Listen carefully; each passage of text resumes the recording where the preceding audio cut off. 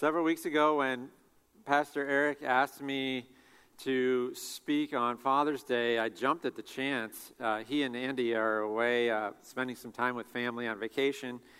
I've never preached a Father's Day sermon before, and I thought, man, I really want to do that. And so I said, yes, I'll do that.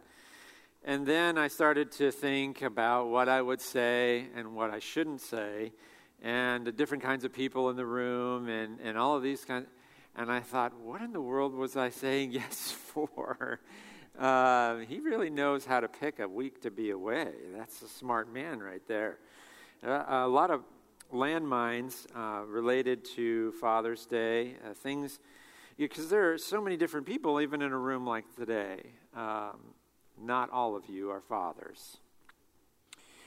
We have men who would like to be fathers that aren't. We have men that have difficult relationships with their children. We have women who are obviously not fathers in the room. And so, how do I speak to everybody and address this topic? Well, if you're a dad in the congregation this morning, happy Father's Day. You get 12 hours of church, which you're here for. That's good.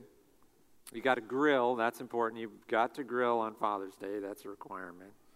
And then whatever else you do, hopefully you got some time to enjoy with your family. To all the moms in the room, I'm sorry to inform you that this is the end of Mother's Day. So, teenagers, if you are here, I want to encourage you to resist a tendency we all have, and do not grade your fathers on the things that I'm going to talk about this morning. Rather, I want to encourage you to see the challenges they face and ask yourself a question.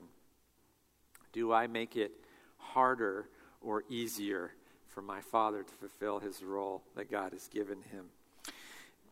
It is incumbent upon children to honor their fathers.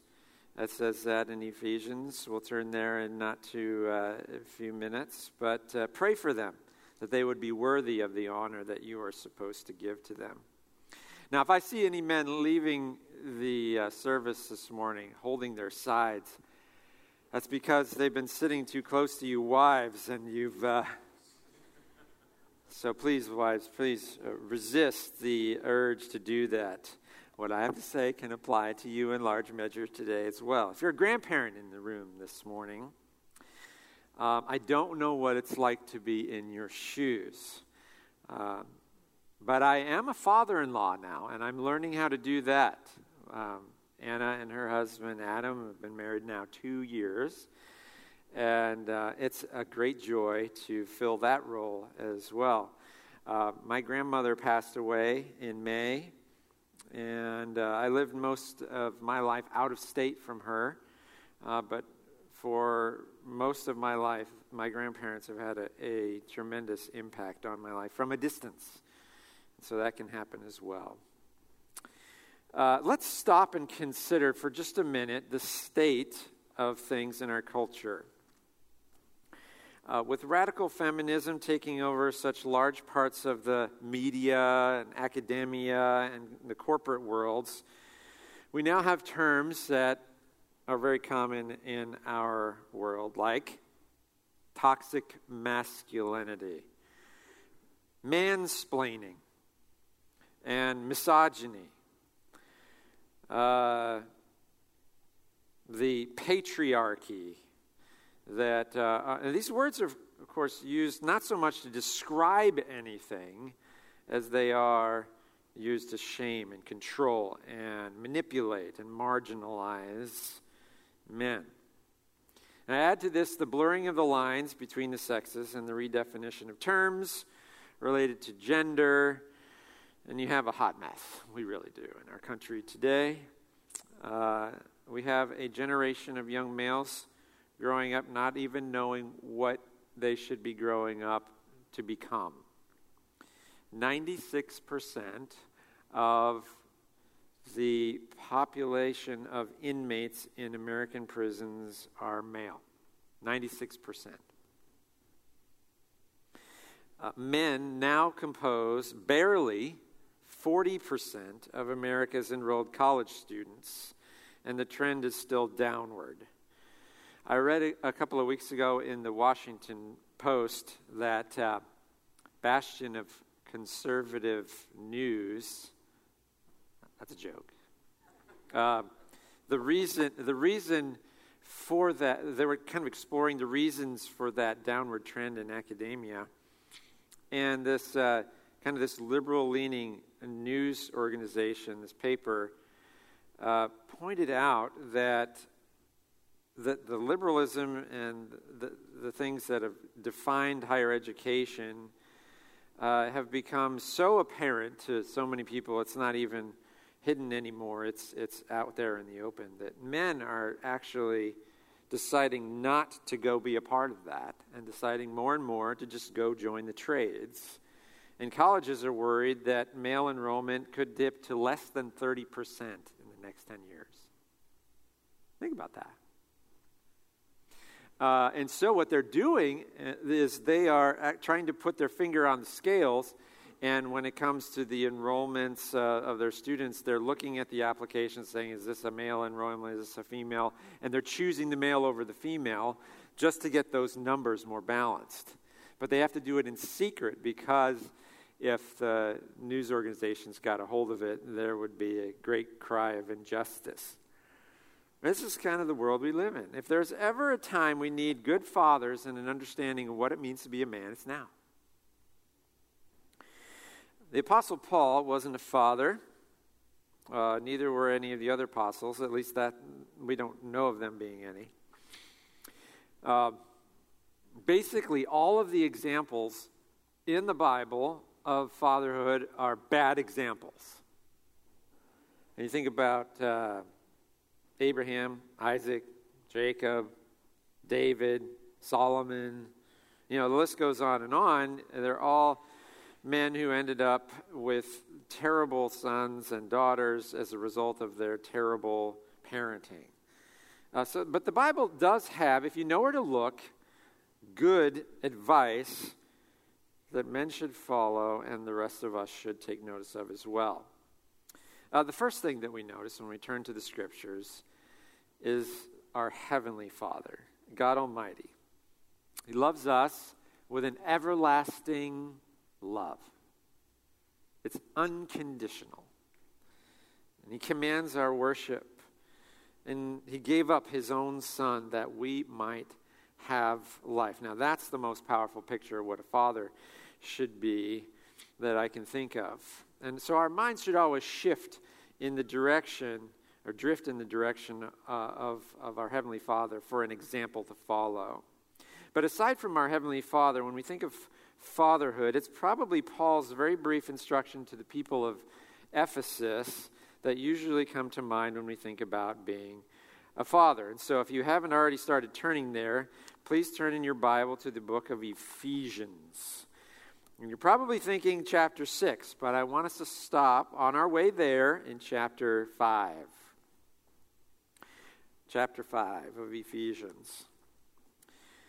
Let's just pause for a second and ask the Lord to help us understand His Word this morning. Heavenly Father, as we look into your Word this morning, would you help us to see what you want us to see? Help us to see ourselves the way you want us to see us, as the way we really are. Lord, help us to see who you really are. Lord, we ask that as we look, that we would have the courage to see, as in a mirror, our faces, and not to shrink back and to not go away forgetting what we look like, but to go away considering how you would have us be different. It's in Jesus' name we pray. Amen. So in chapter 5, verse 15, it says this: "Look carefully then how you walk, not as unwise, but as wise, making the best use of time, because the days are evil." I like the rendering of that phrase in NIV. It says, redeeming the time. And that is something that I am becoming more and more aware of. the time and the passing of time and how it seems to speed up the older you get. Often I think of the sands of my lifetime, kind of going through an hourglass, and it seems like the hole is getting wider and wider. When Amy and I first became parents, when we had Anna, I think we were like 23 years old. And people came up to us and they'd say things like, treasure this time with her because it's going to be gone before you know it. And I knew that they were right, and I knew that was wise counsel, but I really didn't understand how to do that. And now all I can say to you is that, yes, it's true. It does. And so we must take every opportunity that we can. This past week I spent time with my sister and her husband, and they have, my sister's 9 years younger than me. They have 4 boys under the age of 11. And they are full of energy, full of curiosity, and they just go all the time. And I wanted to say to my sister, treasure these moments because they're going to be fleeting moments. And even the time to say that flew by before I got to say it. But I know she knows that, and she's doing very well. But I keep thinking, I live far away, and the next time I see them, they're going to be so much bigger. And the next time after that, and they'll be teenagers and out of the house before we know it. Do you redeem the time you have with your loved ones? Do you use it well? Do you spend it doing things, saying things that really matter?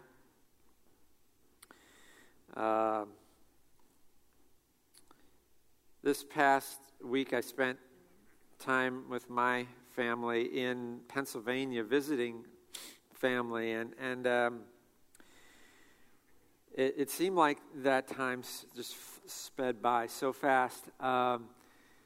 My parents, we saw them on Tuesday and Wednesday, and then as we were getting ready to leave them on Wednesday, they said to me, because we had to drive past their house to come back home, and we had our camper, and my dad said, when you get to the racetrack, send me a text and let me know you're coming by. And so on Friday morning, as we were getting near there, it was raining. And so I sent my dad that text, and as we drove by their house, there my parents were.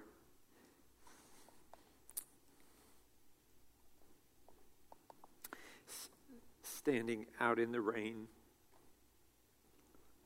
just to wave at us as we went by. Every last minute.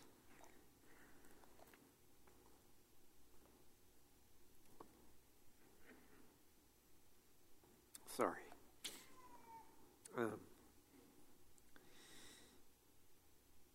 Every opportunity. Currently, 25% of American children are growing up in homes without fathers. I was standing at a baseball game on Tuesday night with an old friend who I didn't even know was going to be there, and showed up, and we were talking, and I told him that statistic, and he was like, really? That seems really low, actually. He actually thought the number should have been worse. And I said to him, I think I know why you think that it should be worse. Because I told him about some research that James Dobson did with Focus on the Family, with a pretty good sample size of American dads. And the question was asked these dads, how much time do you spend with your kids on a daily basis? And so they were self-reporting, and they said that they spent an average of 15 to 20 minutes interacting with their kids every day. Now, I don't know if you think that that's a lot or a little, but researchers tend to, not trust what people say when they self-report, because they report with a positive bias. And so what they did is they put microphones on the kids who were in this sample size, and they redid the research. And I want to quote to you the result of the research. They said that when it came to actual parental interaction, that the average amount of daily time each dad spent with his kids was 37 seconds. An average of 2.7 daily encounters of 10 to 15 seconds. You know what that tells me? Number one, obviously, we're not spending nearly enough time with our kids. And number two, it tells me that we think we're spending a lot more time than we really are with our kids. So when I say we should redeem the time, some of you might be here thinking, I do well at that. Well, are you self-reporting with a positive bias? If you ask the other people in your house how much time that you spend with them, how much time would they report back to you? So we have to get better at this. We have to spend time together, and we have to spend good time with each other. Now, let's turn to the passage that you expected me to take us to in Ephesians chapter 6. I'm going to read the first 4 verses. It says, "Children, obey your parents in the Lord, for this is right. Honor your father and mother. This is the first commandment with a promise, that it may go well with you and that you may live long in the land. Fathers, do not provoke your children to anger, but bring them up in the discipline and instruction of the Lord." There are 2 things that are said in this brief instruction. One is negative, and the other is positive. And so we've got a clear distinction. We've got two categories. There's category headings. And what I want to try to do this morning is to fill in some stuff that could fit into columns beneath those things. And first, since Paul does it, we're going to look at some of the negative things. It says here, "Fathers, do not provoke your children to anger." Now, Warren Wiersbe notes that when children were born into the Greek and Roman society, that Ephesians, this letter that Paul wrote, he was writing into that cultural situation. The normal and the regular thing that was happening was the parents, the fathers in particular, had almost an ironclad control over everything that happened in the family. And so when a child was born, the child would be brought out and laid before the father.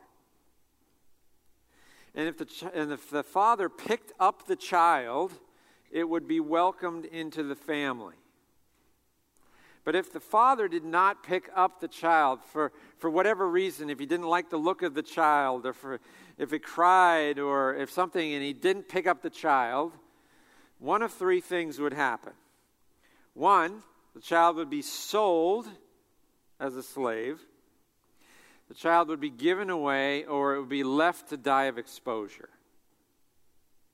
That was the cultural moment that Paul was writing these words to. So this is an actually culture-shifting, radical thing to say. We hear it in our culture, and it doesn't have the same gravity as it did for the people that originally it was written to. So in this verse, Paul is placing restrictions on the authority of fathers and calling them to a higher standard than that of the world around them. And the word provoke here means to cause an involuntary reaction. And we're not to cause this involuntary reaction of anger. The NIV translates this to exasperate, which is to kind of make somebody so frustrated or angry that they don't even know what to say. They can't even get words out. Now, there's a difference between this kind of response in children and the response of a spoiled child who's throwing a temper tantrum.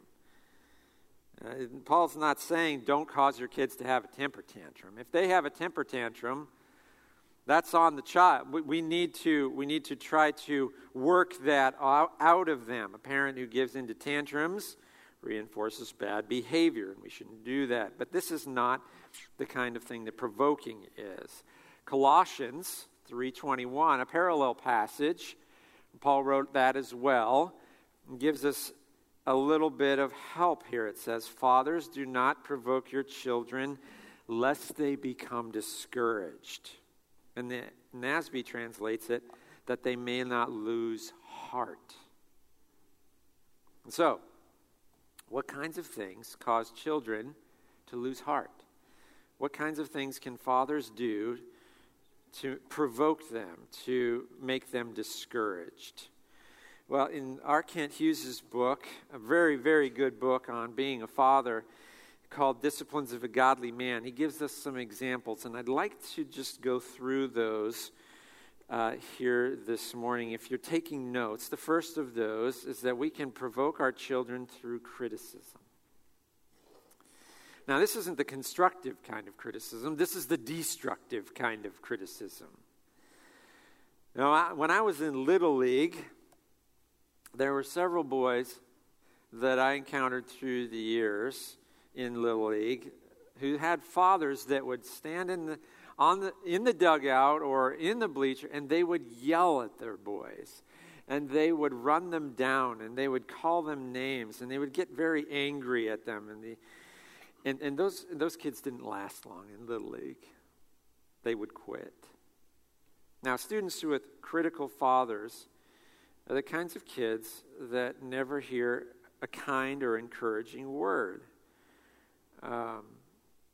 Their fathers don't praise anything they work on because the work in their minds is never done well enough. Men, we live in a culture of participation trophies and fragile egos. We need to train our children to rise up and develop tough skin, the ability to handle criticism, to have fortitude, but it's not done best by running them down all the time. So, if your child brings to you a finger painting, find something in that unintelligible picture to praise. Offer some suggestions for improvement next time, maybe. But the thing that's going to stick with them, the thing that's going to inspire them, the thing that's going to move them to try harder isn't your criticism. It's going to be them showing or highlighting you highlighting what they did well.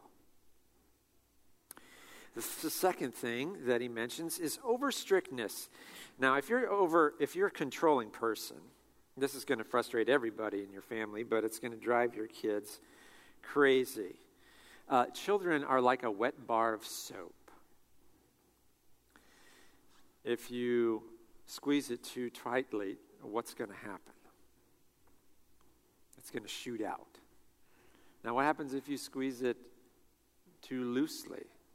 It just falls out. And so we need to have a gentle and a firm grip on our children. Not too tight, not too soft. And it's an art to learn how to do that. And you're going to make mistakes. And I know I have. One of my kids is sitting in here right now. He could probably tell you. But I've had many conversations with teenagers over the years who tell me that they don't want to have anything to do at all with the Bible. Why? Because the only relationship that they have with the Bible in their home is from their parents using it, especially their fathers, as a way to manipulate and to control them and to browbeat them. Do you want your kids to love the Word of God? Use it to inspire them, not to control them.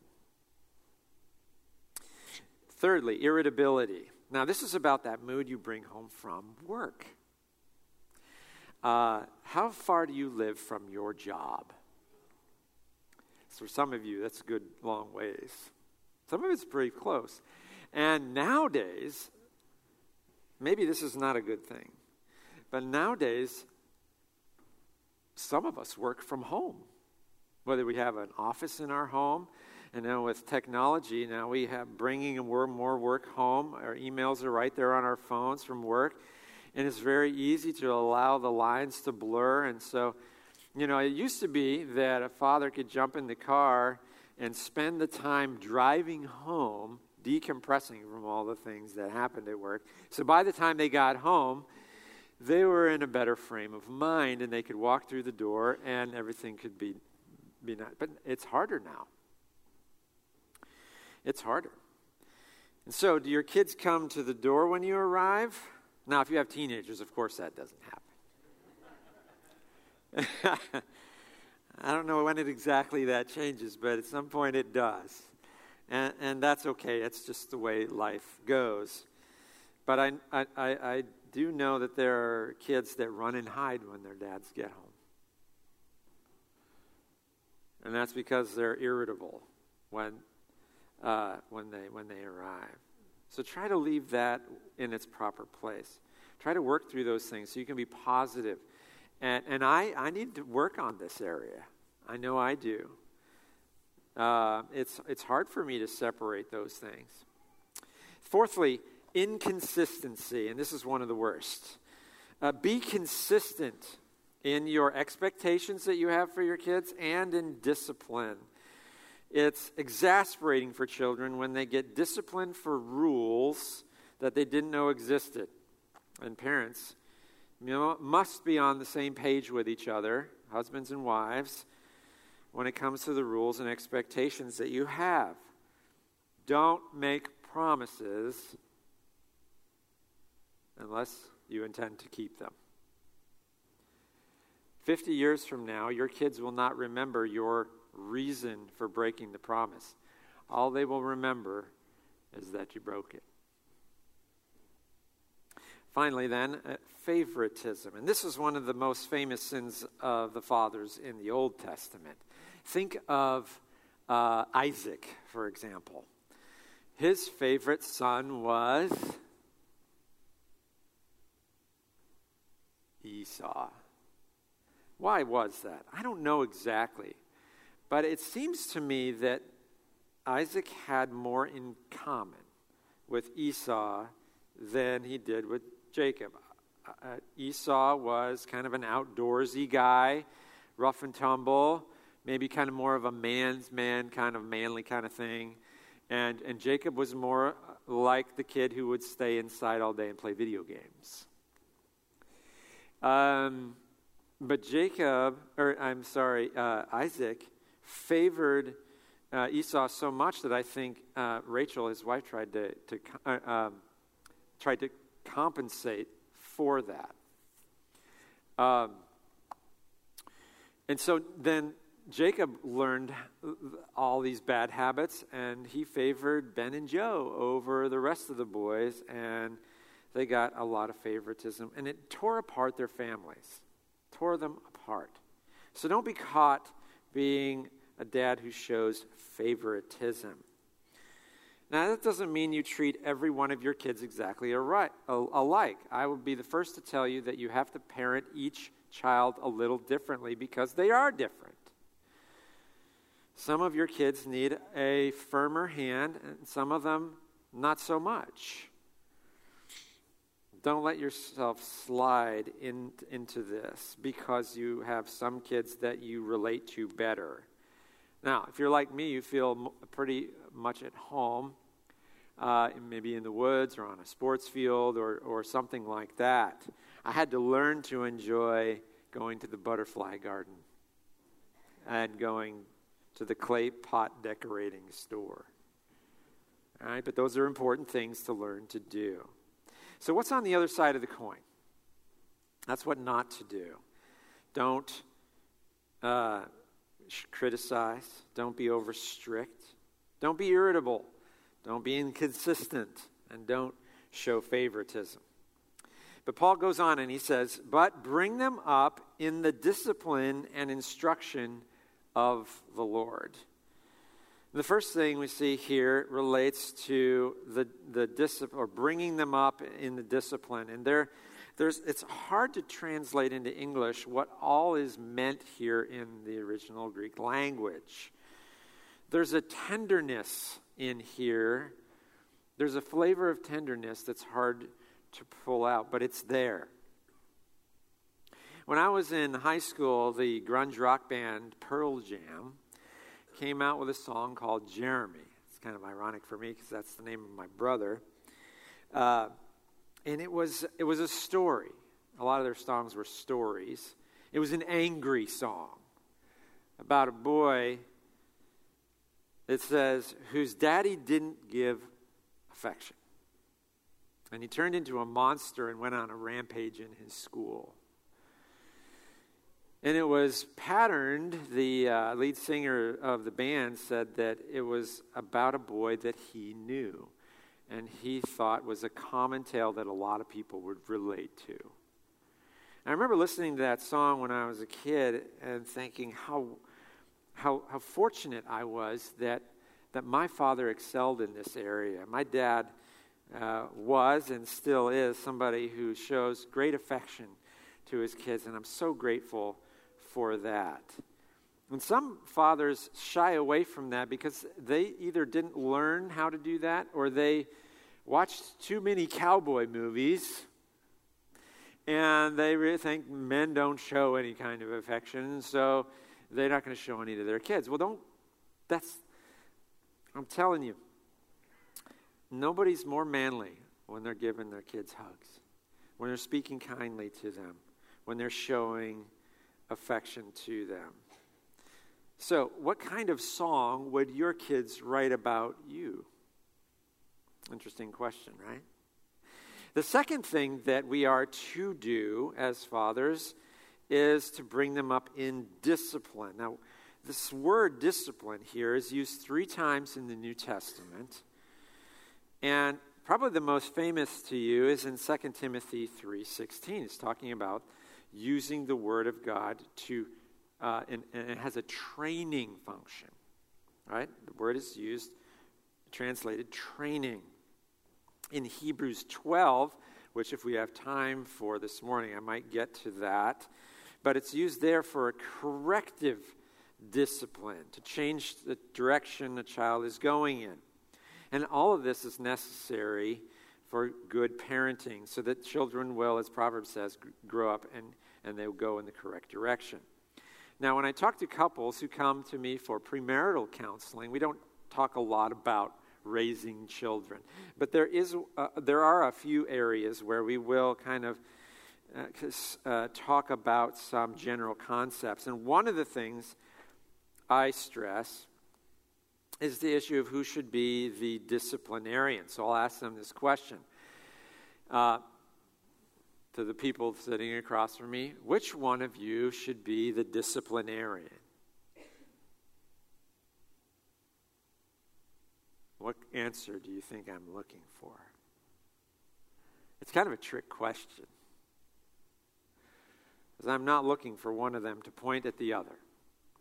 I'm looking for them to realize that parents should both be involved in the discipline of children. So when it comes to bringing children up in discipline, this is not just the job of fathers, though fathers do tend to abdicate this responsibility to mothers, which is wrong.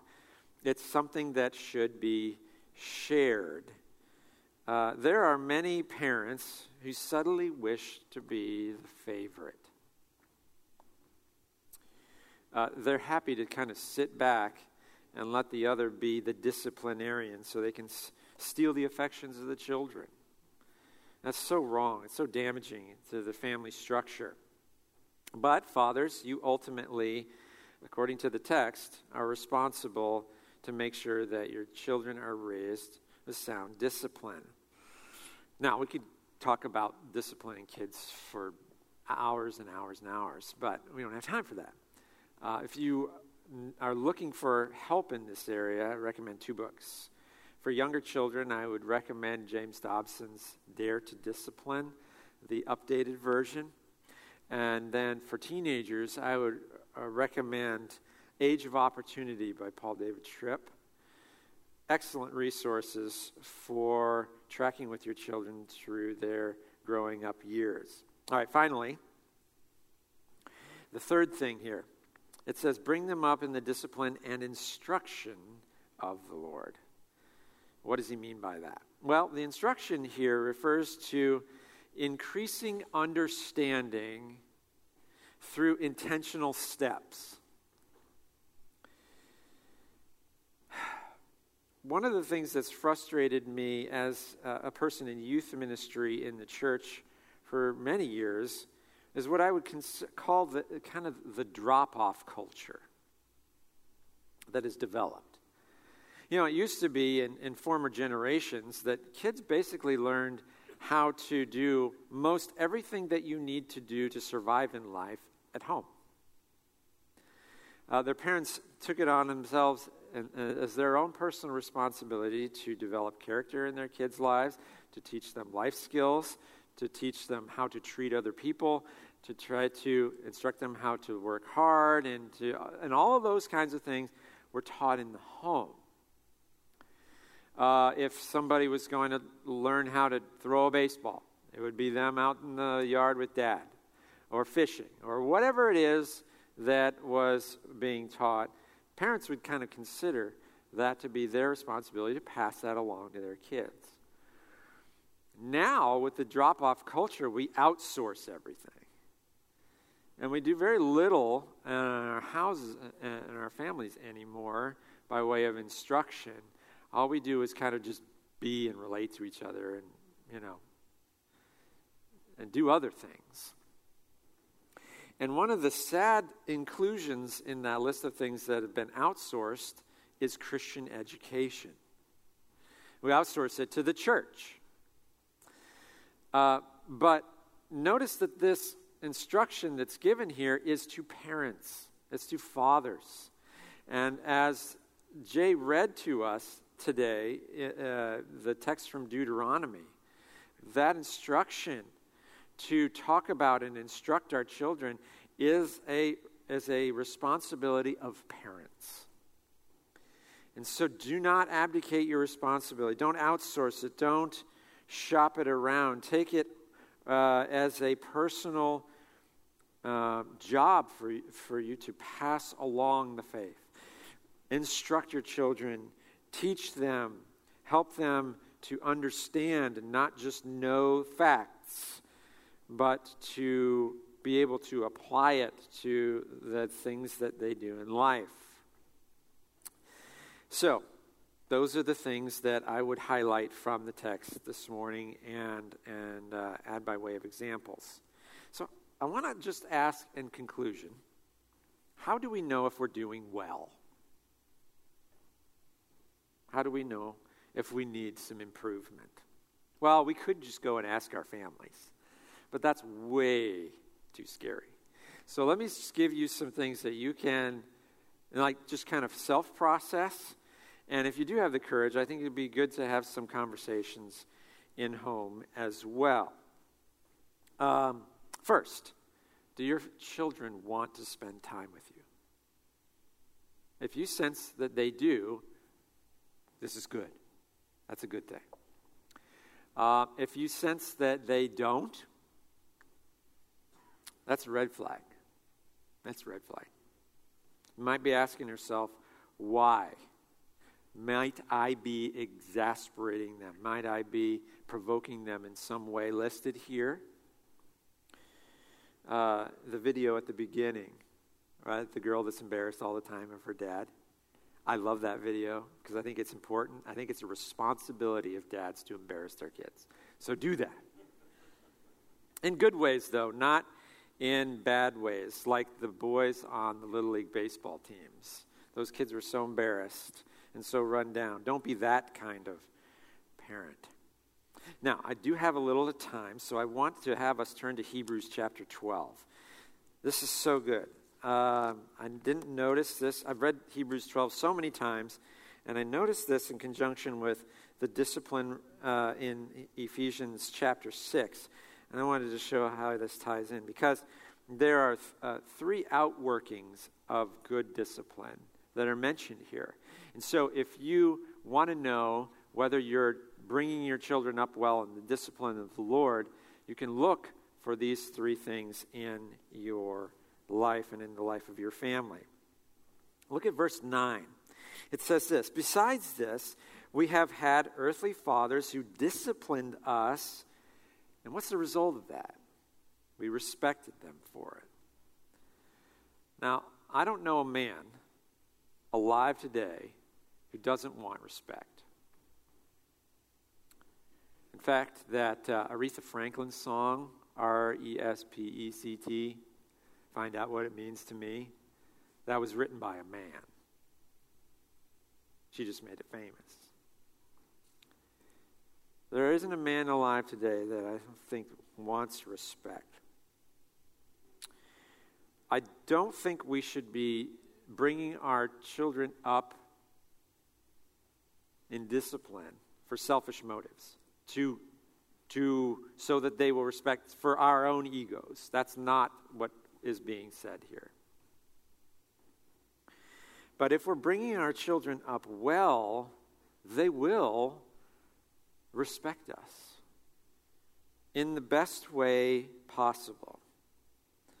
And the respect will be earned and not just demanded. Now look at verse 11. It says, "For the moment all discipline seems painful rather than pleasant." That's that corrective discipline that I was mentioning before. "But later it yields," it says, "the peaceful fruit of righteousness to those who've been trained by it." Is there peace in your home? If there is, there's a good chance that you're doing the discipline well. But if there's constant war and battle in your home between your kids, with your kids, your other kids, between parents and kids, and just everybody at war with everybody, there's a chance that something in this list is amiss. Need to do some evaluating, and maybe even need to get some counsel and some help. Because these things are not easily learned. And for so many of us, we've had such bad examples growing up. We're only living out what we've been taught, and we've been taught wrong along the way, and it's hard. The third thing that I notice here is that there's righteousness that results from sound discipline. Is there righteousness in your home? Right living according to God's principles? If there is, good job. If there's not, there may be work to do. Now, I want to just say to those of you who can get really down on yourselves, I remember being in the car going to a conference many years ago with two much older men who had grown children. They each had 3 grown children. And both of them were in the same exact situation. 2 of the children that they had, in each case, were missionaries. So 66% of their kids grew up and became missionaries. And the third child became an atheist. Now, isn't that fascinating? And I asked them about that. And I don't know if I tried not to come off across as condescending or cocky or anything like that, because my kids weren't even old enough to, know anything about all this stuff. But they said that they tried to raise their kids all with the same principles, the same home environment, the same rules, the same kind of character and everything else. And some kids just respond differently than others. And I wanted to disagree with them, and I wanted to fire back at them. But the proverb says that if you raise a child the way he should go, he will not depart from it, so you must have done something wrong. And maybe they did. But the Proverbs are there to give us best case practices. It's not hard and fast rules. So if you are sitting here today and you have children that are your relationships with them are struggling, I see it over and over again. Parents take on too much blame for their children's problems and too much credit for the things that they do well. All right? And that child agrees with me. I could tell. The timing was perfect. Actually, the child is telling me that it's time to be done. So I'm going to land the plane. Men, mothers, grandparents, children, everybody in the room, our windows of opportunity are shrinking. The sands are falling through the hourglass. We have less time left. What are we going to do with it? I was speaking to somebody after the first service this morning, and we were talking about how it's easy to look back with regret. Ways that we didn't do our kids any favors, where we made parenting mistakes. And I too have felt those. But I said this past Friday, I was driving back from Pennsylvania, so I had a lot of time to just think. And my mind kept going back to things that I wish I had done different. I wish I would. And all of these regrets kept coming up. And I had to stop myself, and I had to remember what the Scripture says. And it says, your mercies are new every morning. And all we can do is work with the day that we have. Yeah, we make mistakes, but God's grace is there for the day that we're in. And God's grace is there for all our tomorrows. And if we will re-engage, if we will continue to pray, parenting from our knees, and look to apply the principles of God's Word, the jury's still out on all of us, especially our kids. So let's keep after it, and let's continue to take up this mantle and do our very best with the ones in our life that God has given to us. Let's pray. Heavenly Father, we thank you for being such a good example to us of what a father should be. And I know there are people in the room this morning that are mourning the loss of fathers. And they feel that ache and that absence, that hole. And I feel for them, and I pray for them. And Lord, I pray also for those who feel that they might be in a situation where they've been abandoned by their fathers. And help them to remember that you, their Heavenly Father, will never, never leave them nor forsake them. And Lord, for all of us, regardless of what we came in with this morning and what we hope to leave with as a result, I pray that you would continue to shower your grace into our lives. You know that we are frail. And Lord, that we are like grass. The grass withers, the flower fades. But these words that you have written to us last forever. Help us to cling to them and help us to try to apply them daily. In Jesus' name, amen.